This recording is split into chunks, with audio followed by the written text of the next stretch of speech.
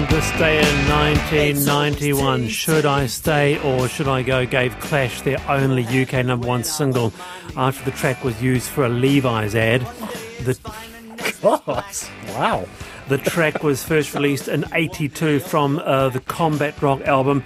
Very influential band, very influential, contributing to the post-punk and new wave movements that emerged in the wake of punk and employed elements of reggae, dub, funk, ska, rockabilly. And their third album, London Calling, named Rolling Stones, a decade after its release, named it the best album of the 1980s. Well, don't know about that, because there are lots of great albums of the 80s, Footloose being one. And then you're going to get into Meatloaf soon, aren't you? You laugh, but that had a significant cultural impact. With Dancing on the Street by Shalimar, Let's Hear It from the Boys and East Williams, massive. Alan Parsons Project, Love Over Gold. So, no, you don't agree with that? No, sorry, no. Are you a Clash fan? No, not really at all. No, but that amazed me. 1991, this went to number one, but all because of advertising. Yeah, 91. What about you, Nicky? You're a Clash fan. You're from the UK. I tried to be a punk, but my parents wouldn't let me. So I think that's the whole point of punk, isn't it? You don't worry about your parents. I know, I didn't stand up to them. Yeah, I do like the Clash. I don't listen to them anymore, though, I have to be honest. Whatever you think of them, iconic song, isn't it? Oh, just a riff, and if you've ever been in a covers band, it's probably in the top five.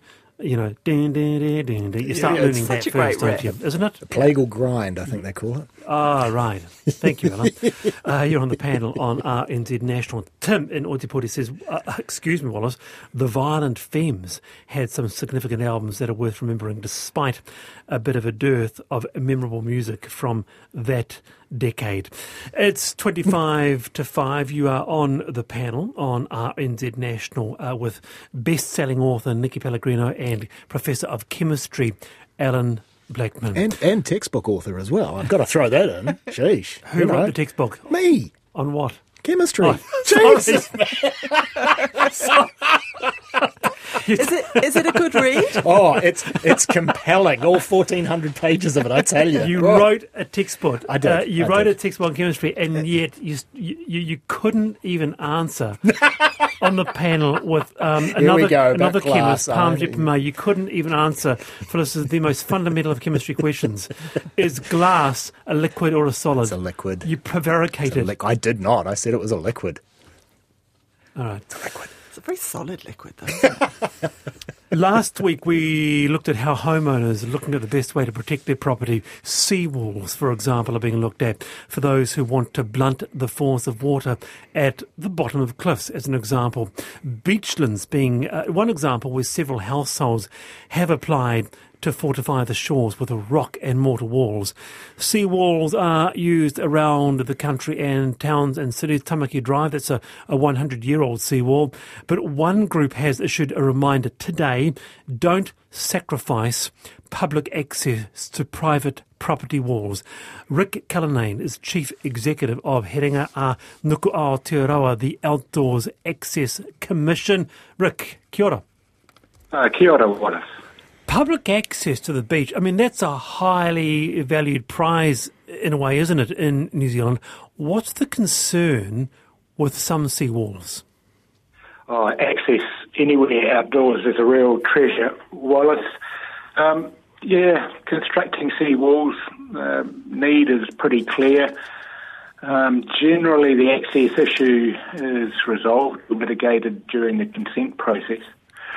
A more common or issue that we see a lot of, properties that touch on rivers, lakes, and even coastal areas, and between the private property and the riverbank or the beach is some sort of public access strip, marginal strip or esplanade reserve.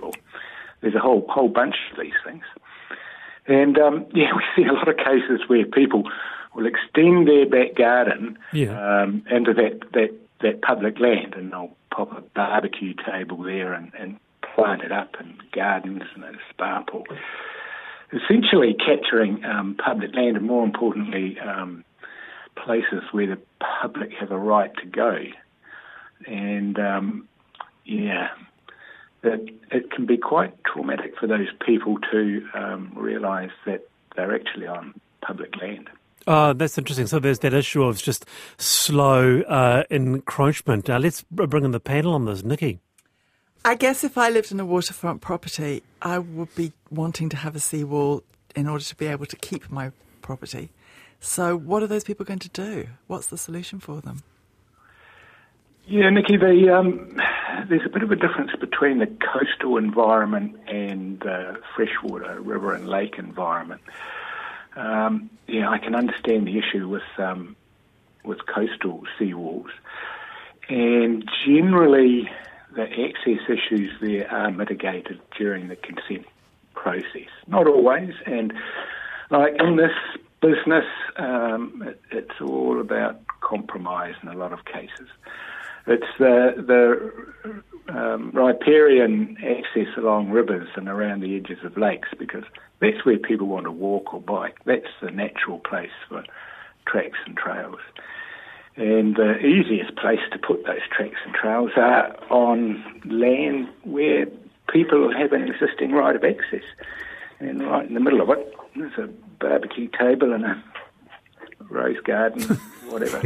So that's a sort of separate issue to the walls, isn't it? That's just people encroaching on public land with their own. I mean, I'd just be sitting down and having a picnic at the barbecue table if it was public land. Well, yeah, most of us are sort of feel uncomfortable if we believe we're. You're not a middle-aged woman. We don't feel uncomfortable about that stuff. We just say, out of my way, I'm coming through. So that's a different issue that to flood mitigation, isn't it? Okay. Well, let's bring Allan, see what he has to say on this. Yeah, well, again, we were just talking about flood mitigation and prevention and everything earlier on in the show. So, if that's going to prevent that, like you were talking out at Muruai, and, whether that could have helped the people on the cliffs and stuff out there, I don't know. But I do have a question for you, Rick, is how much land is actually public on the edge of a lake or a river? Presumably there's some sort of measurement that makes it public land, like a couple of metres or something. I don't know. Yeah, it's an interesting one. It varies around the country. The most rivers and lakes have some sort of public access strip, either a marginal strip managed by DOC or esplanade strips, esplanade reserves, even roads, unformed legal roads. The problem in a lot of cases is that we inherited our legal system from England, which is pretty geologically stable. Here in Aotearoa, our rivers are quite dynamic, as we've just experienced, and they'll often move and flood or bury or erode fixed existing bits of access. So it's a bit of a juggle, and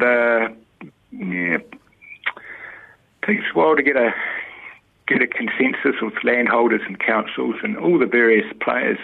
We work across all land types: council, local government, Department of Conservation, Waka Kotahi, private landholders, Crown Land, LINZ, the whole nine yards. You'd think it should be fairly straightforward, though. There should just be a set of rules saying, right, you've got this much, which is public land, which is adjacent to any river, any lake, whatever. End of story. If you encroach on it, you're breaking the law. Well, I guess it's not too, because I want one thing to bring up too, Rick. I guess the scale of some of these seawalls going forward will be another added factor. They'll be fortified for the future, so they won't be Tamaki drives. They'll be very large constructions. Yes, they will, and that's something else we have to work about. I had to have a chuckle about that comment about, it'd be nice if it was straightforward. When our organisation started about 13 years ago, I offered a prize of a chocolate fish for the first, one of our operations people to come up with a straightforward case. And as time went on, that increased to a really nice bottle of wine, and then top-of-the-line scotch. And I don't know where it is, but I think I could probably put anything on it and be guaranteed it'd be safe. Straightforward is not us. Very interesting. Well, thank you for highlighting this issue, Rick. Kia ora. Thank you for your time. That's Rick Cullinan there, Chief Executive of Herenga Nuku Aotearoa, the Outdoor Access Commission. But as you say, Nicky, if you had a home on the beachfront, you'd try anything at all costs to save it, would you not? That's a natural response. I don't have a home on the seafront, but yeah, if I did... Give it a few years. Yeah.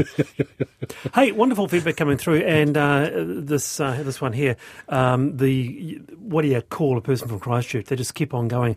And here's one, no such thing as an ototahi, and that's a mix of Māori and English. Can't do it, don't do it. Says Toe, just saying, love the program, which is absolutely fair point there. Yep. Wallace, The Clash were a global phenomenon. They still have a huge following. Their music is iconic, and they were a forerunner of the world music that came after them in the 90s, regards, says Michael in Wellington. And just a couple of nice pieces for you, Allan. Allan is the best lecturer and is a first year at Otago, loved the cartoon strips in his lectures. And Rachel says, tell Allan that I love the podcast he did on chemistry with RNZ, Elemental. It was fab. I have re-listened to it and have listened to parts of it with my daughter, who's at high school, enjoys it. Oh, so wow. There you go. Oh, that's very kind. Did you do a podcast with RNZ? A 98-part podcast. Where can I find it? On rnz.co.nz. 98 parts. 98 parts. Wow. Oh yeah. I should have looked that up first, huh? Yes, it is 16 to 5, the panel with, as you heard there, Allan Blackman, Nicky Pellegrino. Now, clubs. This is interesting. Didn't know this. Clubs in New Zealand will have to make changes if they want to keep their incorporated status. The legislation hasn't been updated since 1908, 115 years. But change has come. Incorporated Societies Act 2022 is replacing the old legislation, and clubs have until April 2026 to re-register their club under the new Act. This reported by Nona Peltier from RNZ. To find out what all this means, we have Clubs NZ Chief Executive Larry Graham with me on the show. Larry, lovely to have you on. Thanks for having me on. I went down the rabbit hole this afternoon looking on your website, and boy, oh boy, there's a lot of clubs in New Zealand, aren't there? Well, there is, and now under our umbrella we have about 315 clubs and 300,000 financial members. So we've been travelling under the radar for a long time, and we liked that. But all of a sudden, bureaucracy has kicked us out of our hole, and we now have to dance on broken glass. 300,000 members, and no one's ever heard of you, and here you are on the panel. It's just amazing. But then I got to thinking, because I thought about this so much, hang on, clubs are people's lives, Larry. You know, be it your local stamp collecting club, be it your Boy Scouts Girl Guides, be it your local Cosy Club. Yep. Yeah, well, we mostly look after those clubs that have a sale and supply of alcohol licence, a Class 4 gaming licence. So, you know, we're the place where people go down the road to their local club and have a beer, have a punt and have a meal with their kids. So we're sort of community-based organisation. Lions. Pretty much. Well, that's another club again. You know, there are thousands of clubs. We look after a hospitality arm of them. Nicky. So what kind of things are they going to have to think about that perhaps they weren't worried about before? Well, they're going to have to worry about if they don't actually re-register before the time frames, they will not have a licence, and there will be all sorts of problems with that. So we're trying to go through that process to help them through that step.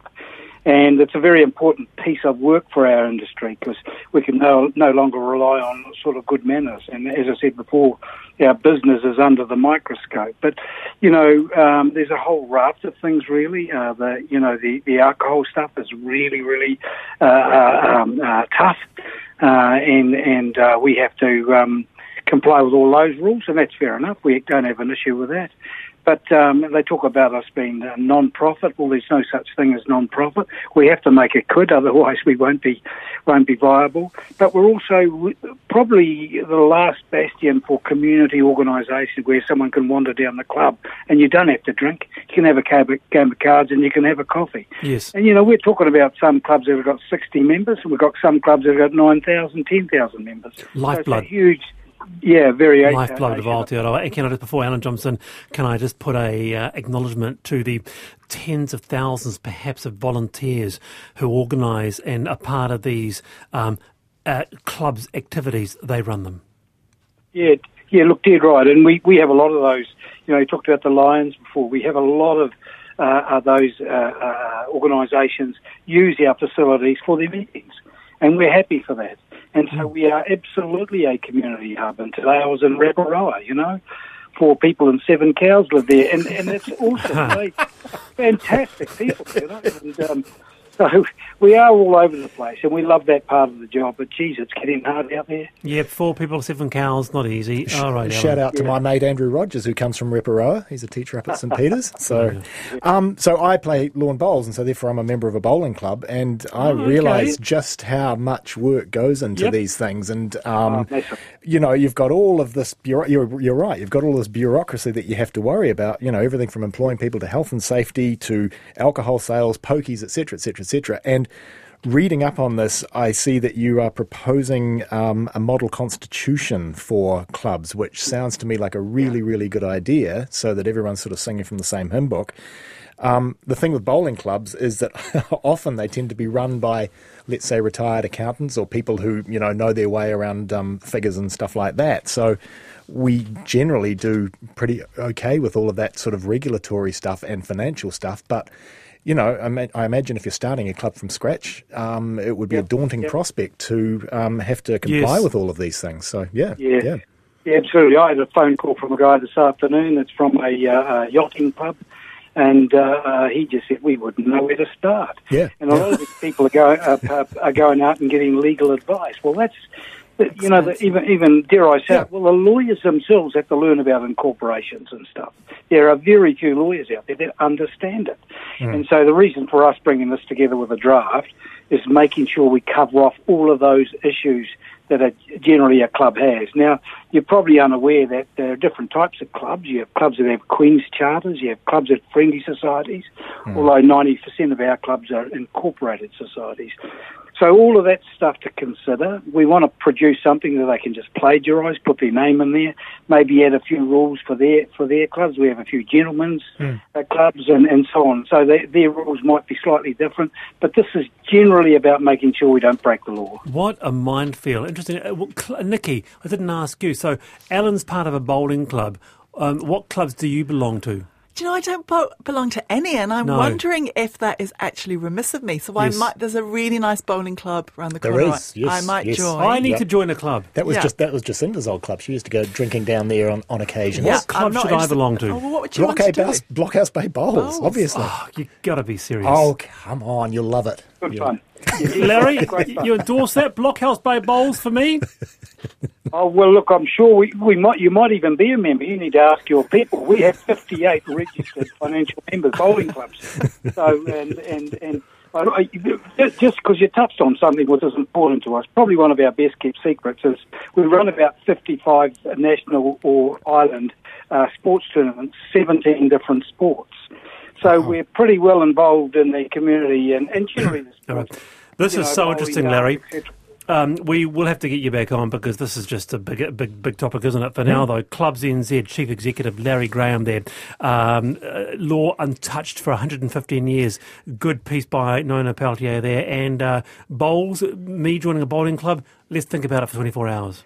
But the 115-year-old thing that you bring up there, I think that's really interesting. Does anybody out there know what the oldest piece of legislation on the books in New Zealand is? Do you? No, I haven't got a clue, but that seems to be an awful long time for a piece of legislation. Good panel topic. Good panel topic. We know people to go to. Now, just an update on the cricket, by the way. Black Caps versus Sri Lanka. First test in Christchurch, day 1. New Zealand, by the way, won the toss, elected to bowl, and Sri Lanka 214 for 3. Ooh. It's 8-5 on the panel. Lovely to have your company. It really is this afternoon on Thursday afternoon. Now to this.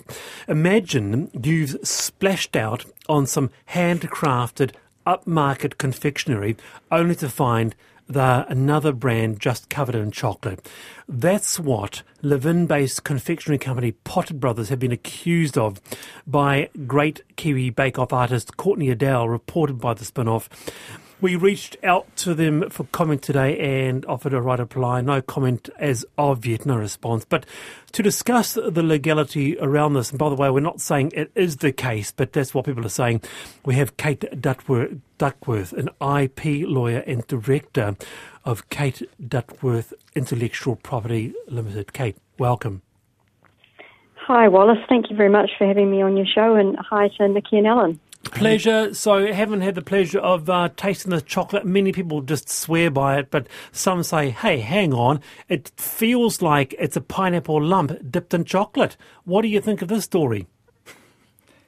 Well, trick or treat, isn't it? People don't like being lied to. I think it had a great story to tell, Potter Brothers, handmade in New Zealand, handcrafted. And I've met these guys. They go around and door knock and offer you some of the chocolates, and then you buy them, and it's got a really good feel to it. But if it is true that they aren't fully handcrafted or handmade, that they're popping their own chocolate around a pineapple lump or so on, then they run the risk of falling foul of the Commerce Commission, because it would be a breach of the Fair Trading Act, because it's misleading and deceptive. And not saying they are, but that's what some people are saying, and we have offered a response to the Potter Brothers. Kate, have you tried the chocolate? No, I haven't. I have. It's not very nice. I think I didn't have pineapple lump. I think it was probably nut cluster, and I was underwhelmed and did not purchase again. Yeah, Say it like it is, Nicky. Goodness gracious me. So essentially, it's really great marketing, because I was suckered in. I thought, because I love chocolate, I thought, this looks good. It looks a bit fancy. I'm going to treat myself. How does the Fair Trading Act approach? Surely you can make your product look fancier than it really is. Fair trading can't do anything about that. No, well, they talk about things like puffery, which is really the aim of marketing, isn't it? So the claim is really to do with whether it is handmade or handcrafted, not that you're not as fancy as you think you are. And I think in some ways, this reminds me of what my parents would have said to me as a teenager. We're not mad, we're just disappointed. I want to ask you this. Are we all getting a bit too strict on this? And by the way, the Commerce Commission has received a complaint about Potter Brothers chocolate, just to let you know. But look, if I take, as it was mentioned, if I take a bar of if I take a peanut slab, right, I melt it down, I put it in a new gel, maybe as a different shape, and I put hundreds and thousands on it and some frozen berries, and I call it Chapman's Treat. Oh, that could sell. But doesn't it? Wow. Is that my chocolate, and is it handmade? Well, it depends what claim you make. I think it would still be handmade. And that's probably not so much the problem, because you've melted it down. You see, there you go. It's my chocolate. It's my brand.